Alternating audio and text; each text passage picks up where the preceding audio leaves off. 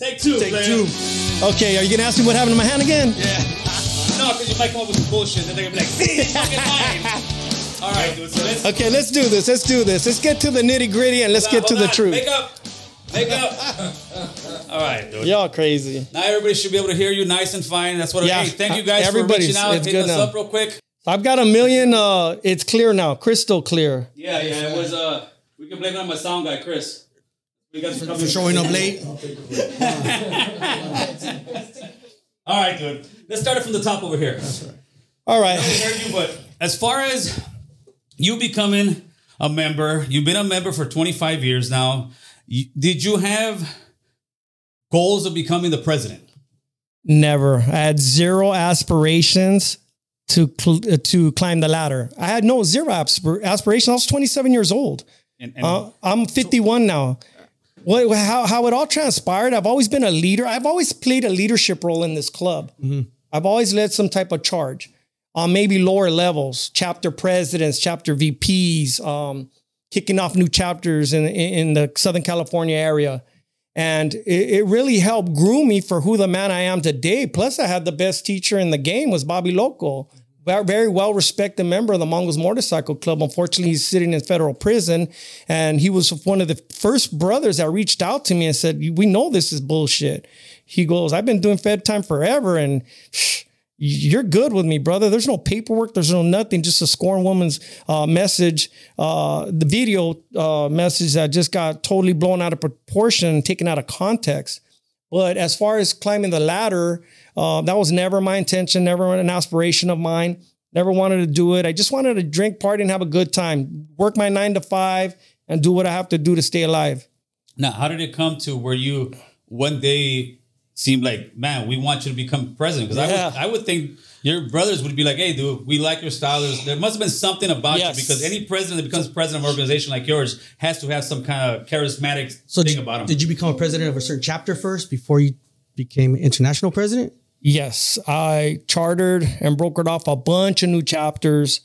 And if everybody knows my history, I've always stood humble and kind. And that's why I've been in the seat. I've been the sitting international president for this club for 13 years.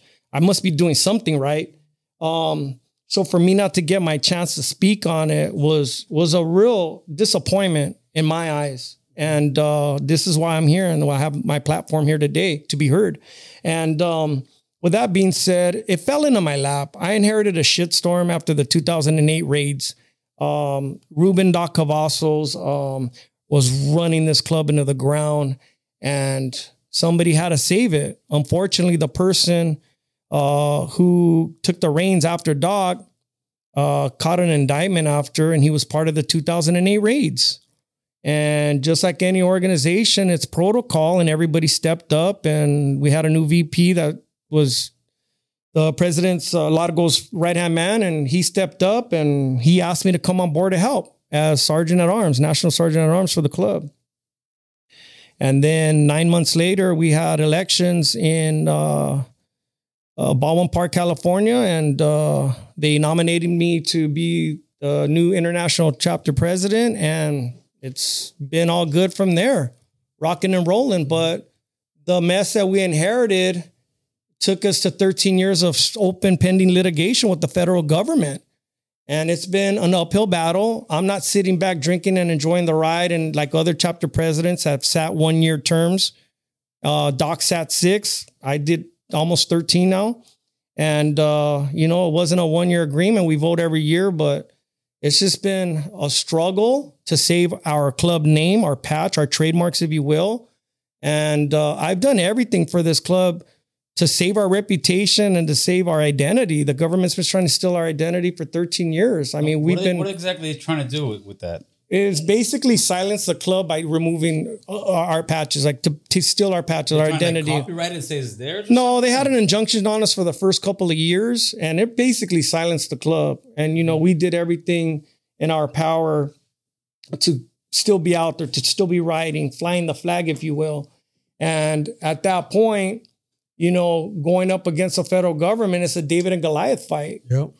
Come on, bro. The feds got unlimited resources.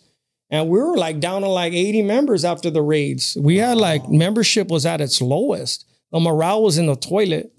Nobody wanted to fuck with us. They were fear for retaliation by the federal government. You just put 79 dudes behind fucking prison. I mean, they're in jail fighting a case at MDC. And then the judge on the case, the presiding judge on the case, Judge Cooper, passed away of cancer. Rest in peace. And when she found out what the government was really doing to us and the shady shit was going on in the backdrop and how they got their injunction, she wasn't happy and lifted the injunction. We were able to ride around, obviously pending the litigation in federal court. So we got re-indicted in 2013. They indicted the unincorporated Mongols Motorcycle Club. And here we are today. The 2008 indictments, all those brothers that, did whatever they did their time, paid their debt to society. That's all over. They did what they had to do. They took their medicine, and that was a wrap. When they re-indicted us, a club as a whole, the Mongol Nation, that opened up a whole new litigation that's trying to take our patch again. So it's very convoluted. If you're not a legal person, it could be very confusing and it goes over your head. But because I've been interacting with all the lawyers, including John Saccone, the federal agent that had a relinquished property, and we're going to get on that. And that's where all this is coming from. This is all where it's stemming from. If you don't have a working relationship with people that you're going to trial with, then you're going to have a problem down the road if you don't know what's going on. You don't have to break bread or have a beer with anybody, but keep it cordial, keep it respectful, keep it business professional. And that's all I've ever done. That's all I've ever done. Now, and I've done it on the club's behalf. The reason I ask you this question is it has a lot to do with what's going on right now. Mm-hmm. For people who don't know, and most people who are here know, there was a video that looked pretty damning. Mm-hmm. If you just look at the 45-second clip of it, right? Right. So my question first is, how long have you been? Who was the person in the video? Okay, so it was my wife Annie. We were having a husband and wife talk. I was inebriated. It was evident from the video. I was not only inebriated, I was fucking homeless. Is that a fancy word for you were fucked up? Yeah. Okay. Well, I'm just trying to, just trying to articulate myself. Right? Yeah, I was fucked up. And I'd been on a bender. I was not keeping it together. I was vulnerable as a man. That's hard to say, but fuck it, I'll own it. Of course. And like any marriage, yes, it's a work in progress. You have your ups and downs. But when infidelities come into place, well, fuck, all bets are off and the gloves come off and, she's trying to fucking get at me and we're just going at it like War of the Roses. So with that being said, the infamous video all stimulated from a phone call and a conversation we were having, and one of my daughters filmed it. And I know why she did it. I know why my wife did it. And she was trying to protect herself because I had a restraining order on me, an ongoing restraining order from, I believe, June 13th when I got back from Rosarito Beach, our national run out there, or international run. She was advised by another club member it would be in her best interest to put a restraining order on me to, basically to fucking keep me out of the house. So she kind of took that advice and ran with it. And I have an issue with that certain individual, that brother in my chapter, in my cabinet. And I'll get on that. I'll touch on that. I'm just trying to get it all resolved right here and give you little bits and pieces on it. So you guys need to hear the backstory, the real story on how everything transpired and snowballed into where we are today. You get me? Yes. So timeline, how it all culminated and came about, so that's what happened that night. So on the whole conversation regarding, there was bits and pieces and edited and snippets where my wife used that to her advantage. And I'm sad to say I did what I did, and she was a scorned woman and it happened and she used it to her advantage and she held that video. She didn't release it right away. She held it, and we're going to get into that, why she did it. And the reason why she did it. Your wife's been with you for how long now? We've been married. We've been together 33 years and been married 27. Okay, you've been together for 33 years, pretty much. Yes. Well, 33 years. So she's been through the whole MC with you, the whole ride, right? Yes. So my thing as an outside looking in, she knows the 1%er life. Yes. She knows how dangerous that could be. Yeah. Why would she not only put your life in danger, but maybe some of your family's life in danger? Because, I mean, something like that, some people could look at it and say, hey, dude, we're going to whack this guy. Yeah, I think she did it more out of anger and spite, to be really honest with you. And I broke her heart. I mean, she was in a bad place, and I was making matters worse. And my relationship with Jane Doe didn't end there, and I kept poking the bear. Mm-hmm. Honestly, that's the bottom line. And when she had her breaking point, she snapped. And I'm a little angry and upset with her, resentful, but I know why she did it, but she wasn't really realizing the repercussions, how big it was. How big this thing was going to blow up, how people would take it out of context. But she believed wholeheartedly when she sent it to these two people, I was going to get smutted by these two cabinet members of mine, and it was going to stay there. They were going to address me, but never in her wildest dreams that somebody in my inner circle would take it and run with it and then ambush me with a fucking phone call, like with no respect, and put certain individuals that knew they would turn because they were street guys, and make it seem and dirty me up, and basically baiting me to step down. Why would I step down? Why would I confess or be guilty for something I'm not? Because you spun it some type of way?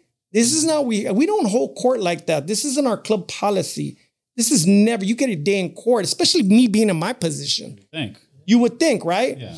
But this shit got so out of control, I don't even think he thought it would get this bad. Where now he's looking bad. So who is John Ciccone, and what is your relationship with him? And what is your wife's relationship with him? First and foremost, I don't think anybody thought anybody was going to believe her on what the thing was. Right. She knows. Okay, so addressing the issue with John, but I'm just saying that when it snowballed the way it did. Okay, so look, are you going to believe my word? A club brother, 25 years with an impeccable fucking record in this club, that I've caught cases, taken my medicine, been in federal prison. You would think that they would take my word, because that's how you never take somebody else's word over a brother. That's in our commandments. And they took her word. Nobody ever thought in the wildest dreams anybody would believe little old Annie.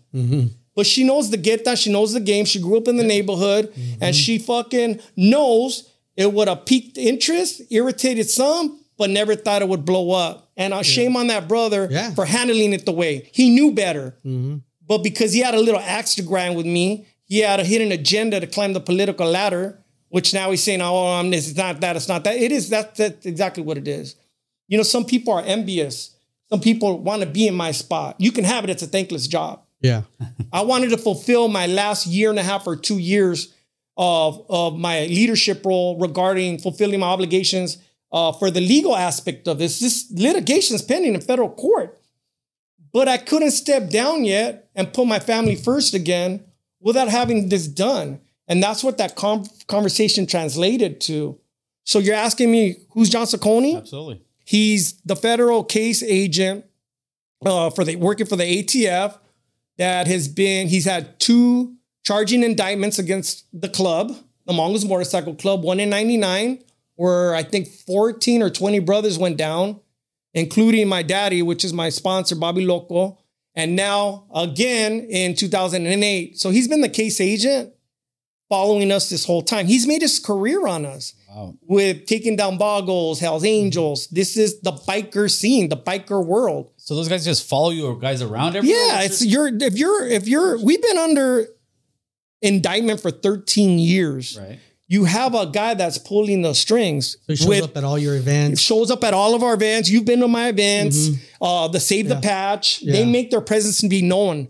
But I'm not going to sit there and spit in the wind or disrespect somebody of the law, because where is that going to get me? Behind bars. The same thing happened to the Boggles 3 years ago. They said some rude ass shit on an Aging Rebel website platform, a blog. And a lot of those guys were the ones that got handcuffed and put in fucking prison for 2 years fighting their case. And then it ended up winning and being out, but they were in handcuffs for 2 years. Yeah. So am I getting smart? Am I thinking, hey, read between the lines type of situation? Yeah, you got to be 2 steps ahead. Yeah. My exit strategy in that video, when I made that comment, is the exit strategy I've always told brothers, I'm going to step down, but I want to hand the reins over. What comment? Because you have a few. The one that, there's 2 comments that particularly stick out here, Dave.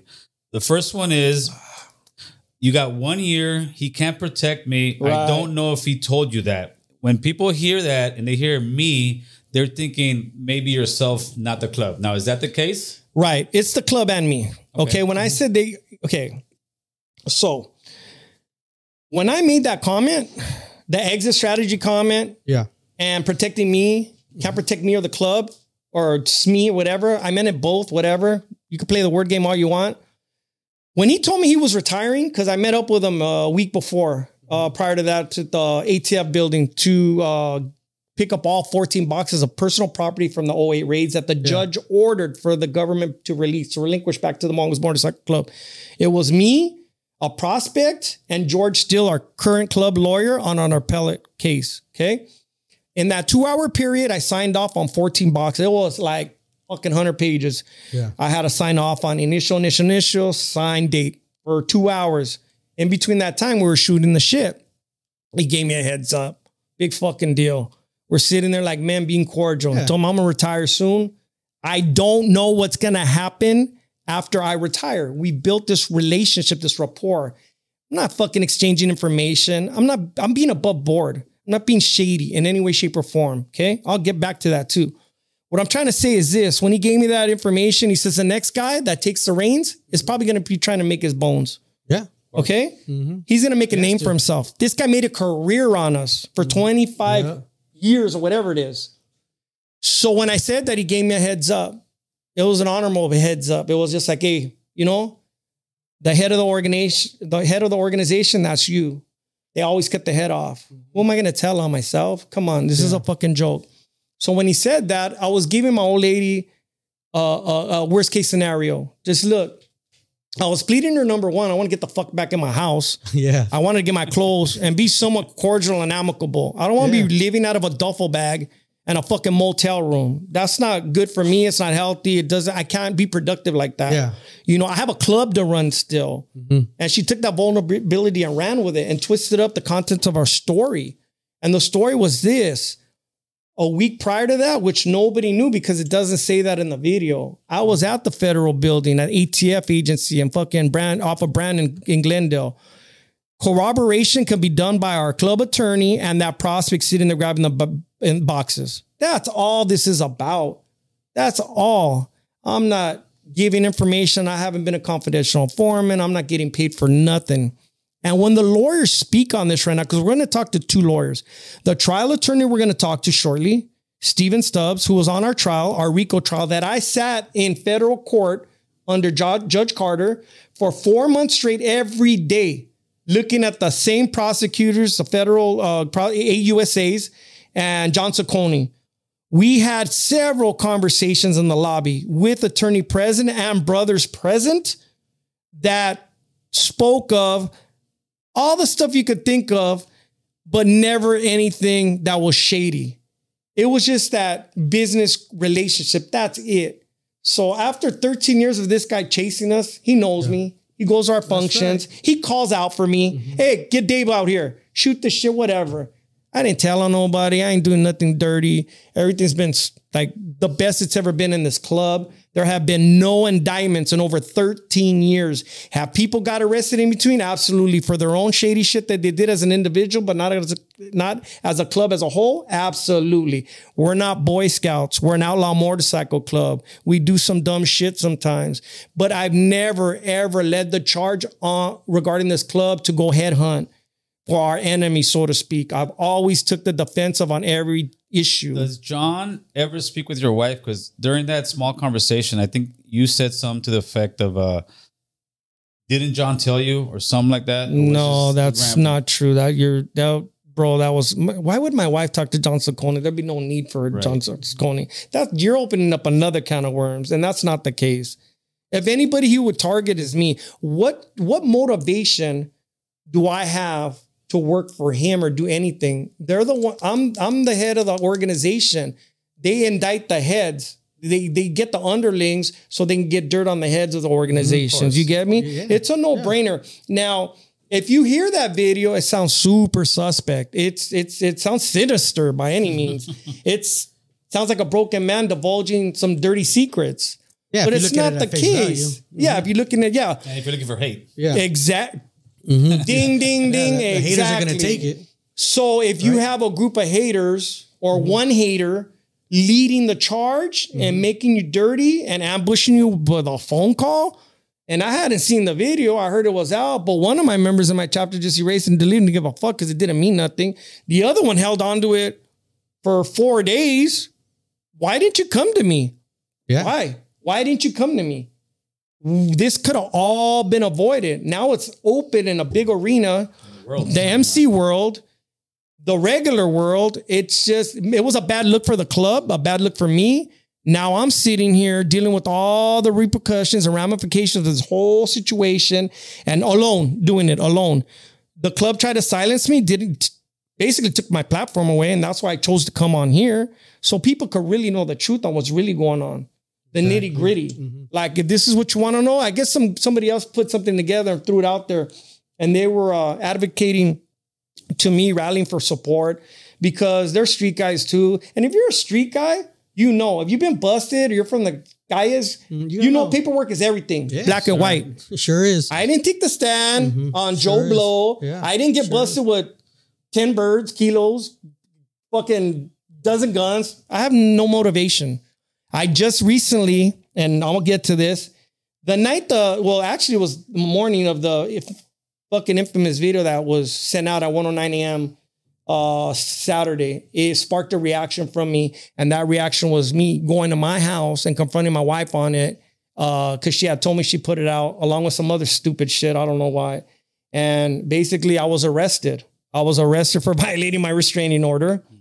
And I was in jail all day, 4th of July, with brothers waiting for me outside. And I bailed out for 20 racks, $20,000. I didn't go out the back door like an informant would. I went out the front door. I have a court date, November 4th. So this is all like snowballing into some crazy shit. And I just want to clear my name, bottom line. So do you still have the restraining order? No, it got lifted July 8th. You don't show up to court, you're done. But I have to show up for violating, So are you cordial with your wife now? We're talking. But you're not back in the house. I'm back in the house here and there. I had to get a room Saturday night because, as you know, a scorned woman, like any woman, if she's human, it doesn't go away overnight. It still burns. It stings. And, she'll be washing dishes and, get me. She'll wake up in the morning, get me. Like, fuck, man. I was like, fuck, I thought this shit show was over. Aside from her doing what she did, do you think she has every right to be as pissed off as she was without doing that video? What was that again? Not what she put the video out, but do you think she has the right to be pissed off at you? Of course, but not to ruin or tarnish my reputation. Not with that. To fucking put a bullseye on my head. Yeah. Man, nobody deserves what I'm going through. The persecution that I'm going through is like beyond belief. Like nobody should have a rat jacket on them or be a fucking child molester. It's fucking disgusting. Exactly. I mean, if you had proof and I was dead to rights and I took the fucking stand on somebody, then fuck it, let me have it. I'll take my medicine. I'm not being whisked away on a fucking plane by the Witness Protection Program and to fucking Fargo, North Dakota, or all these little fucking states. People are saying, I haven't left the state. I've been here tackling the problem head on and fucking trying to clear my name. Unfortunately, I got some bad advice from the lawyer to lay low. And I took it as I can only lay low so long. I need a platform. I need to clear my name until I couldn't do it no more. So I've been sending out text messages to my club brothers, which they're responding. They're just afraid of retaliation from the top. And I don't blame them, but don't be a sheep, be a lion. You're supposed to be a badass outlaw motorcycle club member. And I get it. I don't want to have my shit taken either. And they haven't. As you can see, I'm wearing it and I got all my shit, all my Mongol paraphernalia, all 25 years of it. I ain't going nowhere. I ain't hiding. I go to the same fucking bars every fucking night when I want to go party or drink. I eat at the same establishments. So what they're saying and doing is totally contradictory to, I haven't changed my lifestyle and I ain't going nowhere and I'm not going to. And I'm not going to be shut down and quieted by one person's political agenda. So to clean it up, and I'm not going to smell my club up. I'm just saying to clean it up. They reestablished a new cabinet, which is the same cabinet, just switched people around. But what needs to happen is everybody needs to step down and all the presidents need to be the governing body from this point forward until we could do some type of election in an open forum because everybody has a voice. And I guarantee you, when you have 800 brothers in a room, you're not going to silence the club. The club will be back to where it is. Trust me. So right now, are you just a regular member to the Mongols or are you still international president? I'm going to be really honest with you. I don't think my throne has been taken from me. I think it's been stolen from me in a sense where like y'all did some shady shit to me and didn't give me my day in court to talk about it. This didn't have to go viral. This didn't have to be in the court of public opinion where I'm my character's being assassinated. Yeah. Far from it. I fucking deserve my day in court. I'm getting my day in court right now. Look we can hold court in a controlled environment by a lawyer so shit don't get crazy. I'm not scared. I'll go by myself. It don't matter. But I think having the lawyers involved will help the situation. Either that or it's going to be court on the streets. You get me? I'm not standing down. So if say the court on the street happens, I mean, 50% of the club has your back, 50% doesn't. You can tear this club up alone internally. Exactly. You know, are you willing to do that or just step down when it gets to that point? The club is surely divided, big time divided. And I'm glad that's a fucking great point. Great fucking point. Let me elaborate on that. I think at this point, the ones that follow, respect me, and know that I've done nothing but good. I couldn't do it by myself. I just led the charge. I needed my brothers helping me. And that's why we have our state and regional reps. We've grown by leaps and bounds. By no means did I do it by myself. I never take that kind of credit. I led the charge for 13 years. But I'm going to tell you right now, right here, open forum, this club is divided sick. And honestly, civil war is imminent. Yep. And if that happens, it's not going to be good across the board. I'm not trying to talk like a tough guy. I'm a cool dude. That's a great point. Yeah. Because at this point, how I see it, I got some good people in my corner, some headstrong guys that aren't followers. Like, I get it. Some brothers like to party, hang out, chill. I get this. But there's enough people that are smart guys in my club that they know what's happening to me is wrong. And it's a travesty to our Constitution. Our Constitution, commandments, and bylaws are put in place to protect guys like me. And I've never wavered from that to any member. Any club members always had their fair day in court. Some have gotten second, third chances for less. Yeah. But because my old lady had an agenda to fucking destroy me. Yeah, scored woman. A scorned woman. Hell, I don't feel like a woman scorned. No, man. She knew that it could possibly damage me, my character, my integrity. But I think she thought it was going to stay in-house as it should have. It should have. It should have. She caught me at Jane Doe's house that night, the night of a party at the clubhouse. She tracked me by my phone, whatever. I got caught again. Yeah. So I got ugly again. So with that being said, it hasn't been easy. I've been living out of a hotel, whatever, back and forth, sometimes back at home, sometimes not. I mean, she was doing the most, super extra, just to try to destroy me. And it worked. She fucking brought a grown ass man that leads an army to his motherfucking knees.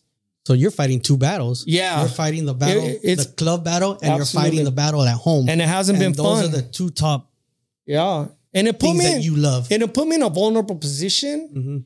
And this individual that started this shitstorm knew what was transpiring, knew what was going on. Having conversations, inappropriate conversations. And I have the phone record, 68 minutes. Snuck her out of fucking Mexico. 68 minutes on Monday. I have all the proof. I have it all right here. I have more than enough to bury his ass. Like, I didn't give him fucking permission to talk to my old lady, whether it was inappropriate. That's your business. That's my business. That's my marriage, I'll repair my own shit. If not, whatever. Yeah. But at the end of the day, it's all been handled wrong. I don't teach my people to handle issues like this. I teach them to do it right. to do it by the letter of our Constitution. And this has gone long and far, way over. This was a marital affair, a fucking issue. I'm guilty of being a cheater, but not a fucking informant. This is some fucking bullshit. You said on that small video, I don't want to be part of that world anymore. Are you kind of just have too much going on as far as being the president? Because it always looks great on top, but it's a lonely world on top, brother. Exactly. Who do I cry to? Who do I talk to? Who's my mentor anymore? My only source of reality and mentorship is in prison. I love Bobby. I miss him.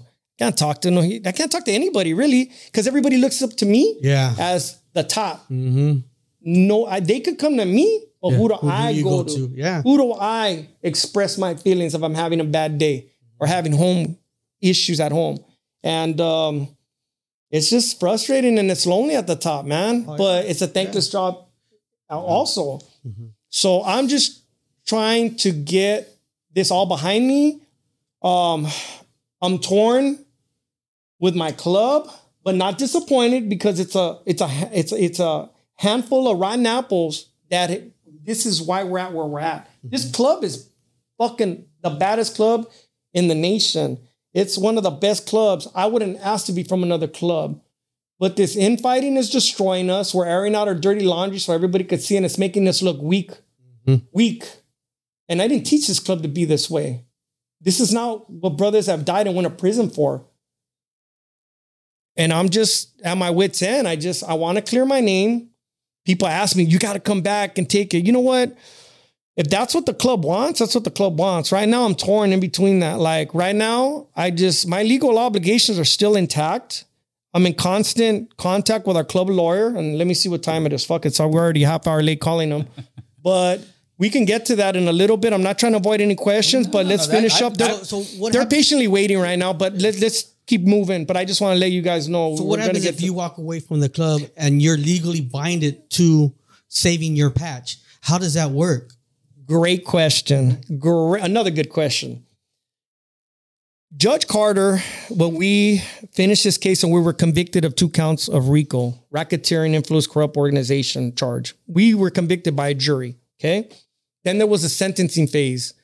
The sentencing phase, they took some of our Mongol paraphernalia and trademark stuff, but a lot of the property was recently released a week prior to that infamous video.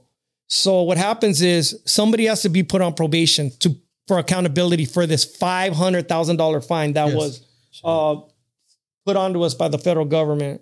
And they won $250 for each count. So we've already paid $220,000 of it. And I have all the books and records right here, all the probation reports that I fill out every month. I have everything, all the attorney bills, everything that I'm obligated financially for this club. Yeah. It's all right here in a binder, fucking chronologically in order to cover my ass for the monies that I had to deal with. Yes. Nothing other than that. Patches, all that. We have guys for that. I'm the international president, not the treasurer, not the fucking secretary, none of that. Yeah. I don't push paper. I handle all the legal aspects. So this is what happens. Judge Carter ordered me to be the representative because I was the one every day in court fighting the good fight for my club and everybody that wears a fucking patch. Yeah. I was the guy. And putting at that table for 4 months. Jeez. Personal life on hold. Can't drink. Can't party. Can't really let my hair down, other than it was between Christmas and New Year's where we got a little bit of a break. So I got to chill and party. Yeah. But other than that, I had to be on my A game. Yeah. I had to wear a fucking suit every day for this club. Look like a fucking monkey every day in a suit. I don't mean that. No disrespect. Just a term. Anyways, so I put that suit on. I was the face of the club. I was high profile in front of the news. Yep. Bro, everybody knew what the fuck was going on. And I did everything to protect my club as I do to protect myself. And that's what you heard in the video too. Like, I'm not trying to catch another indictment. When I'm done, I'm done, and I'm going to step down, but I want to bow down gracefully, hand the reins over to somebody could do it, that we don't have another incident that happened in 2008. Yeah. There's not a lot of guys that could do that, what I am doing. Yeah, headstrong. Yeah, you have to be mentally right, mentally strong.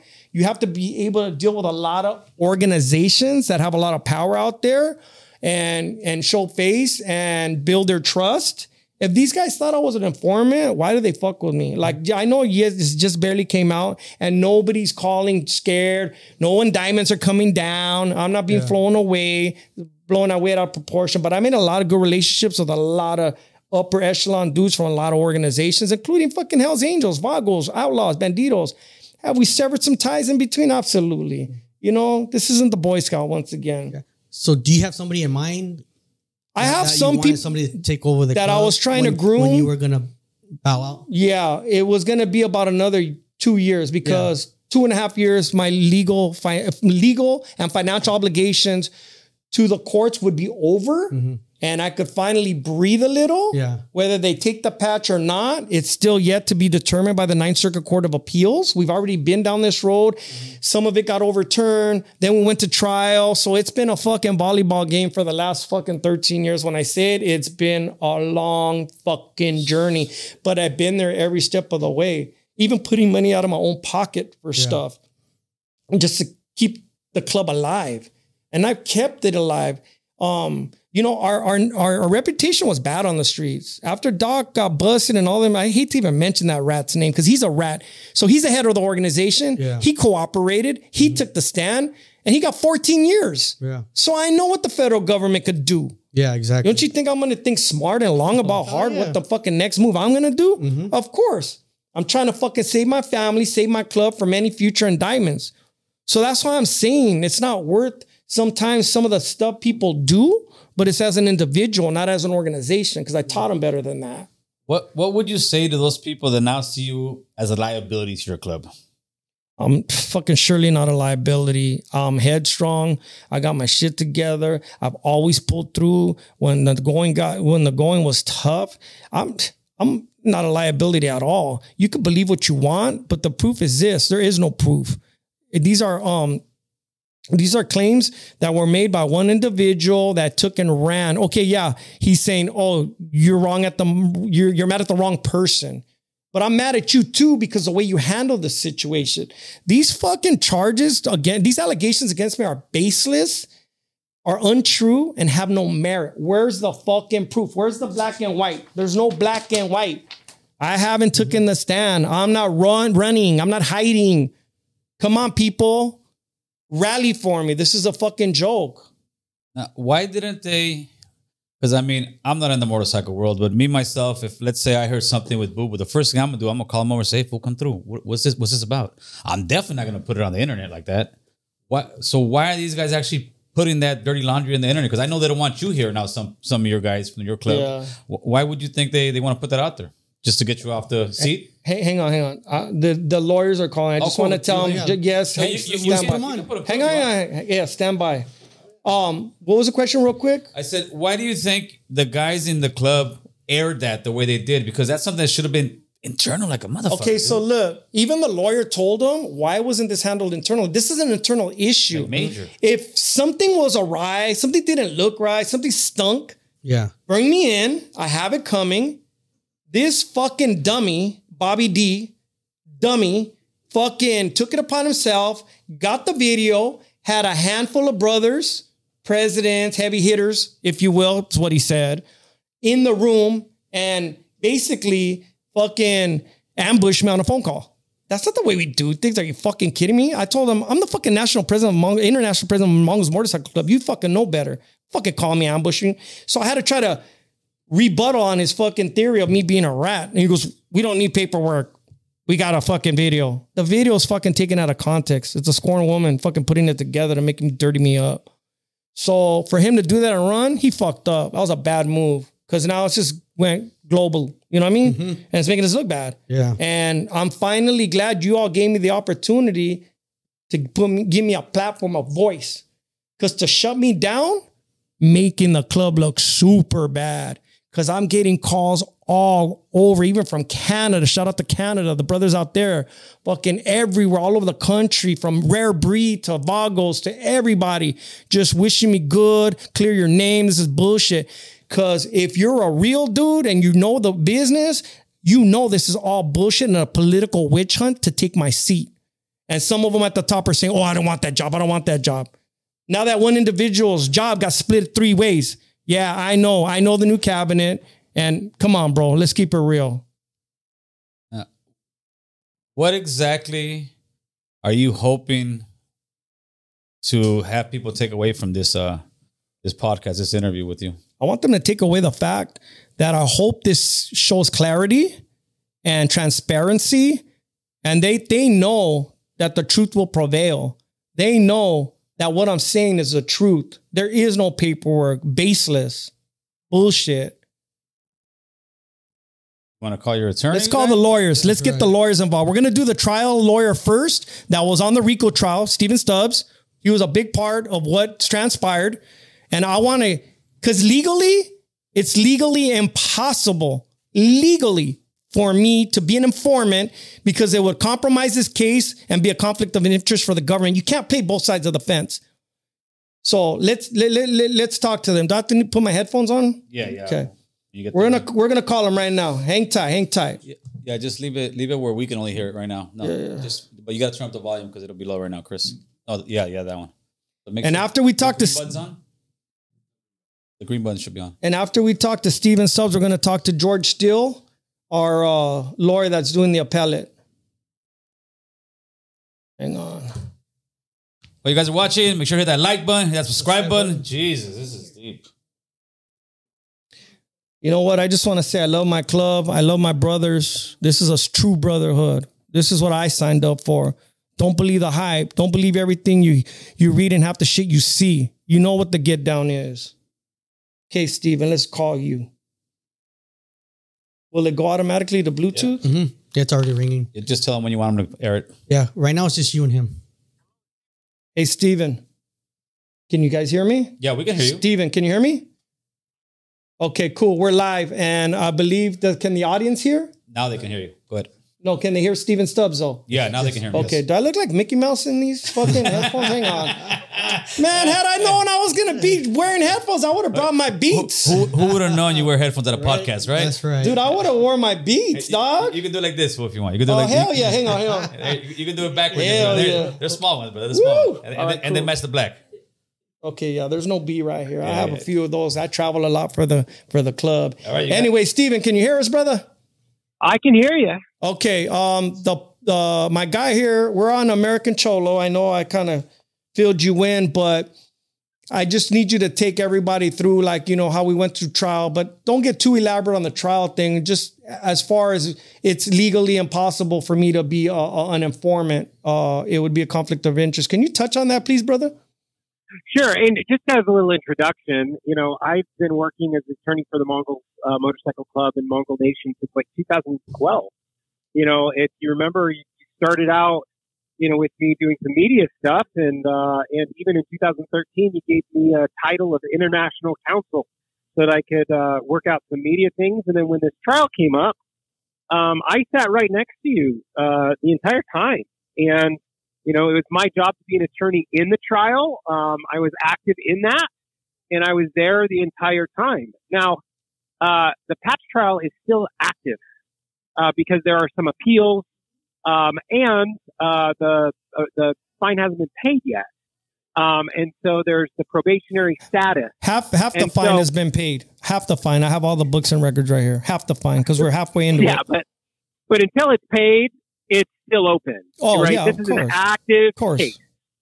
And you know, Little Dave, you have been the club's representative in this entire action. Now, when there's an action against Mongol Nation, you know, against the club in general, there has to be an individual that speaks on behalf of the club and represents the club.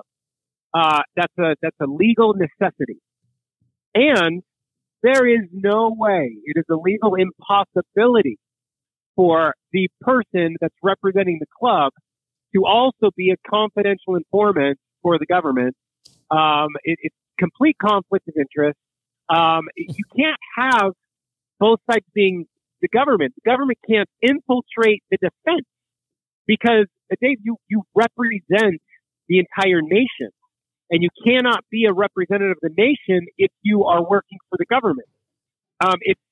If you were a confidential informant or working with the government, it would blow up the entire case and waste the millions of dollars the government has put into this, and it's simply legally ludicrous, I would say. Yeah, exactly. It just cannot happen while this is, an open case. And it's still an open case because the fine hasn't been paid and we're still at the Ninth Circuit. So it just can't happen. Yeah, thank you. Well said. I just needed the world to know that what I was saying is corroborated by our in-house counsel, somebody that sat in the RICO trial with me for 4 months straight. How many times have we had conversations in the hallway with John Ciccone, Steve? All the time. And as the representative for the Mongols, you kind of have to do that, right? It's part of the job.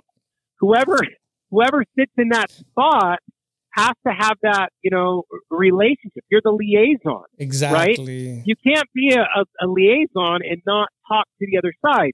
That's a necessity. And I was involved in almost all those conversations. I mean, we were together. Yeah. We would meet outside and come inside, and we were together the whole time. And you shoot the shit sometimes, and you just talk. Most of the time, we talked about civil rights and the civil rights cases that I was involved in, and things like that. And I've got to say, Ciccone, he's got a big head, and he thinks the world revolves around him. And so you said it, not me. Come on now. Yeah, well, pretty much. He talks as if everything he does is a gift to the world, right? And he talks as if it's, if you're not in trouble, that's because he's got your back. He's trying to say, oh, it's because I'm in charge. I mean, He thinks he's in charge of the world, and especially everything in the motorcycle world. And so when he says things like, when I'm gone, this, someone else will be here and I can't protect you, that's something that he says. Right? And it's something that he says that fills his ego. And that doesn't mean that you're involved with anything or that even he can protect anybody. It's just something he says all the time. Right? So it's Ciccone is just that way, right? He just thinks he's in charge of everything, and he thinks he's like the godfather of the police motorcycle world. I'm not going to say anything disparaging about the man. I think he pretty much covered it all right now, man. Okay, cool, man. Steve, thank you so much for clearing the air legally, professionally, and just putting it out there and corroborating everything that you're saying is to be true, that it just makes sense. And I know you're... Can I just say, please, any member of the Mongols Motorcycle Club can get my cell number and can call me anytime. And I represent the club as a whole. Yeah. That means I have to protect the club. I don't represent you, Dave. I represent the club and truth, right? Right. Anytime. My phone number is very available to any patch holder. And even patch holders ask me to talk to their friends sometimes. And with their permission and with their name, I do that. And I don't charge them. Now, so if anybody has any questions about this, just give me a call. How many years have you been an attorney for the club? For the club since 2012, international counsel since 2013. Yeah. Okay, that's a long time. Yeah, for sure. Okay, Steve, thank you. I'm glad you're shedding light. Sorry you couldn't be here. I know you're on vacation with your kids, but I really appreciate you defending not only myself, but the club as a whole. Our reputation as a club is on the line right now. And I'm trying to clean it up by taking this stance and making it go public and keep trying to clean it up, because what happened, what's transpired is not a good look. And let's just all work together as the Mongol nation to try to just get together, band together, figure this thing out, figure it out first and foremost. And it starts with me. So please, thank you so much, Steve. And we'll talk soon. My pleasure. Okay, bye. Okay. He put it on in a nutshell. You want to call the other attorney or appellate? Let's do it. I'm giving the platform as long as you want, Dave. Okay, good. Let's do this. You want to air your defense here? Let's do it. And I appreciate giving me the forum, man. I really do. Y'all stand up guys. And I'm glad I did it with you and nobody else, man. We'll get to that later. But let's call George, because George... And my condolences to George. His brother just passed away. Rest in peace. And he's going through it. And he's been a tremendous friend, a confidant. And I just really appreciate George, and he's had my back through this whole thing, trying to talk sense into the leadership to clear my name, give me my day in court. And let's call him. Let's get this done. You guys need to hear from our current lawyer as well. He's on the appellate side of it. So we're going to call George right now.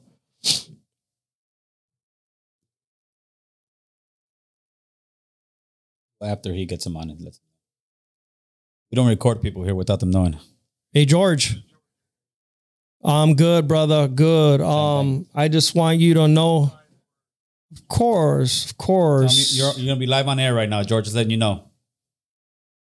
Okay. Go ahead. What questions you have? He's your George Steele. So George, you're our appellate attorney. I know you've been heavily and actively working this case for a couple of years since we've been convicted of 2 counts of RICO. You've been trying to get the club back in order as far as communication between me and the upper echelon of the club. You've been doing your hardest to try to facilitate a meeting where I could say my piece, have my day in court with you present to basically go over the issue at hand. I don't feel like I feel like I'm being singled out and not being heard because it's being one-sided. This whole story has been one-sided up till today. I feel like vindication is in order. And I know that you have a lot to say regarding legal matters of me actually being an informant, because it's physically impossible for me, legally, for me to be an informant. And I know Stephen Stubbs touched on it, but I also want them to hear it from your voice as well. Yeah, no, I'm happy to do that. Let me say first off that anybody who's listening and wants a rerun, go back and listen to what Steve said. I agree with what he says really a lot. I mean, I think that's a very important take to have with respect to this whole situation.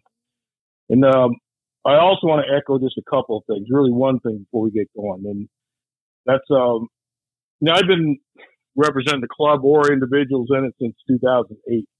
Yep. I like to say I go back to the original time they tried to take the patch.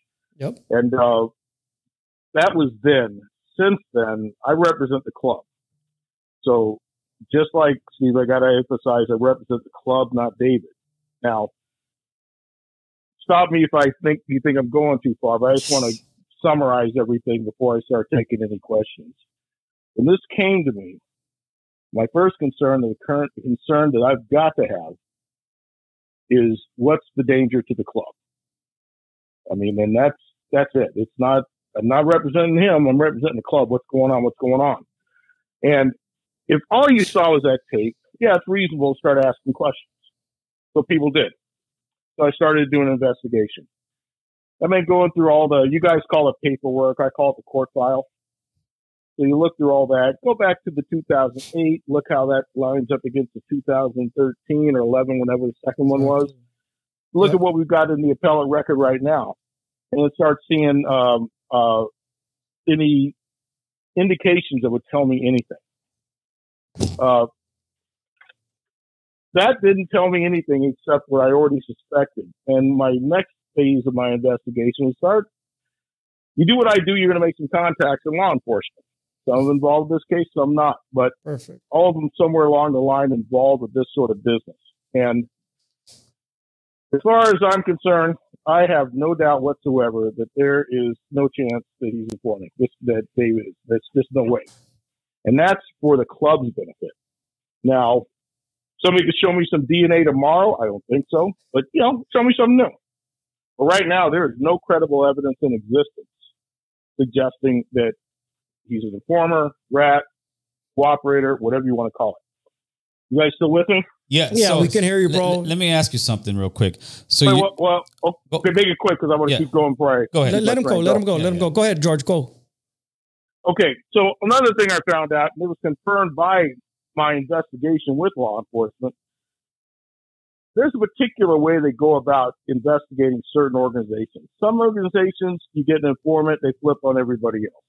Some organizations, you put in an undercover, and they go get what they need. Motorcycle clubs and the Mongols in particular, if they need something, they put it in an undercover.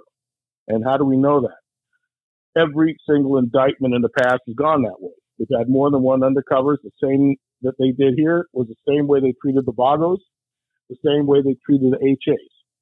They send in an undercover because informants to them aren't all that useful. For one, they're not reliable because, they usually don't come willingly.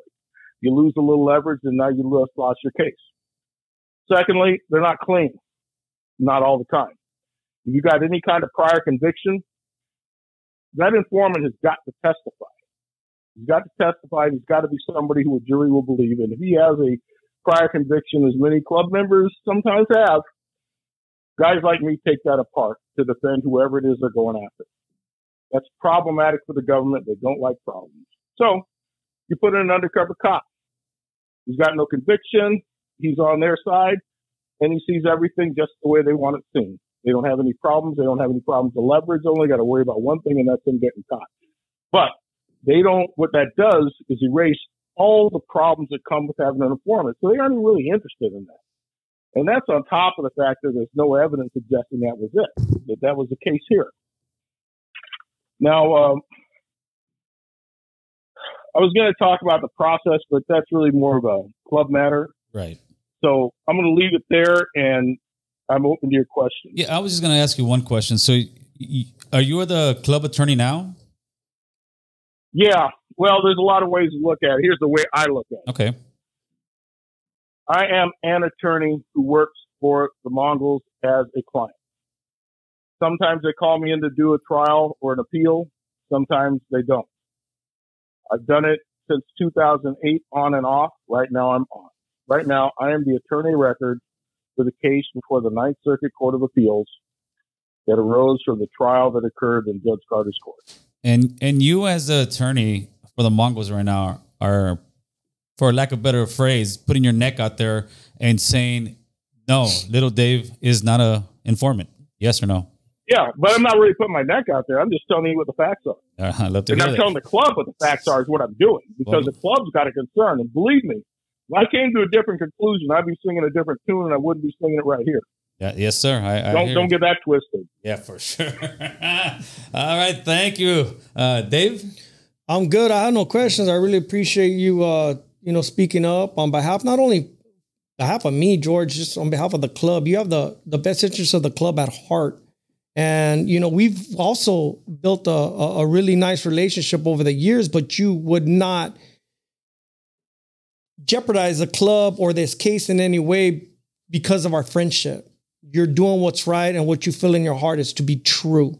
And that's what I appreciate, just keeping it real and having the best interests of the club at heart, but helping me out in the process, clear my name from these muddy waters. So to me, my hats go off. Thank you so much, George. And again, my condolences with you and your family with the loss of your brother, man. And I know I've been kind of like just on a good one talking to you, and you've been a good friend and a lawyer, and I appreciate you, man. Thank you so much. Hey, thank you. I appreciate the kind words. And I'm going to say to you and all of Mongol Nation, I feel the same way. Okay. Let me go sideways on you just for a second. 2 sideways things and I'm gone. I promise. We're good. When I first got my first client during the 2008 indictment, I couldn't understand. I rode a bike, but I didn't really get what was going on. And he sold me on this whole brotherhood thing. I don't think it's unique to any clubs, but boy, they definitely had it going strong with this. So I'm saying now, I learned it then.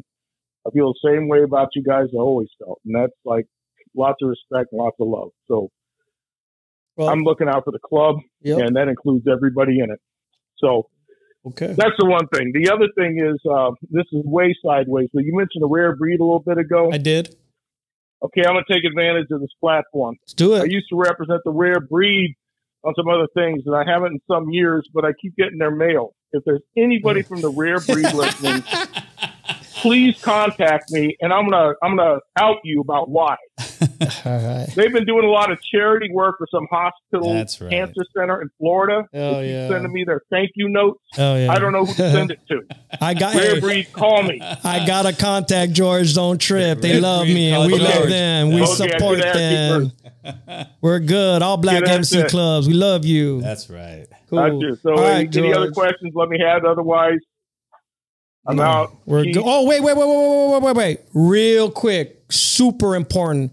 About 3 weeks ago, were you, I, and a prospect at the ATF building in Glendale with John Ciccone for about 2 hours signing off on 14 big ass boxes of property, and you facilitated that meeting? Yeah, he's blowing up my phone for a week trying to get me to come out there with you. He even tried to get at me on it, and I said, I can't talk to you. You got to call my attorney. And that's how this whole thing started. So I just wanted to clear my name because it's part of the timeline and why I said what I did.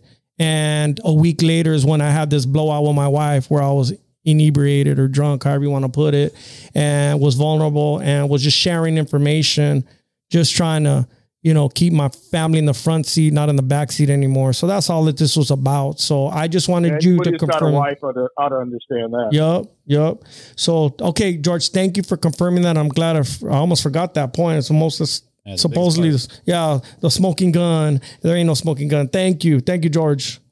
Hey, thank you for your time, and be well, all of you, everyone. Appreciate you, bro. Can I take these Mickey Mouse? It's getting hot in here. Take that off, Claire. Okay, we're still on, right? Yeah, we're still on. Sure. All right. So now that the lawyers have corroborated a lot of my information to be true, I feel a little better. But like I said, this is going to be an uphill battle because I've been smutted in the motorcycle arena, on civilian arenas. I think there's only a couple. I think that one dude, that shit stain fucking Throttle. I mean, Insane Throttle. Go fuck yourself. Do your homework, bitch. You went and ran with some because you're on the other enemy side. And you went and ran with me and smutted me, you fucking shameless piece of shit. It's called defaming my character. You don't have concrete evidence. And you went and did a one-sided fucking 14-minute fucking YouTube video. Fucking shit stain Throttle. Anyways, that's all I have to say about you, you fucking scumbag. Let's keep it PG-13. All right. Sorry. I'm sorry. We got a minor in the room. Sorry. So that's it with the phone calls, right? We're good with that? We're good with the phone calls. All right, so listen, I think you've said just about everything you had to say. Now I'm going to just give you the opportunity, look into that camera, talk to your MC club, and get whatever you got to get off your chest. This is your time, huh? Shout out to all my brothers worldwide. Little Dave, your international president, been your president for 13 years. Don't be blind. Don't turn a blind eye to politics. I've got your back. I love you all. Y'all my people. Y'all my brothers. And don't believe the hype. You heard it here. It was live in your face. And you've been waiting for me to speak out. Well, I spoke out. And I know the truth will prevail. I'll be vindicated of all these false allegations. And my name will be cleared. I love you, bro. Stay strong. I'm coming back. Bye.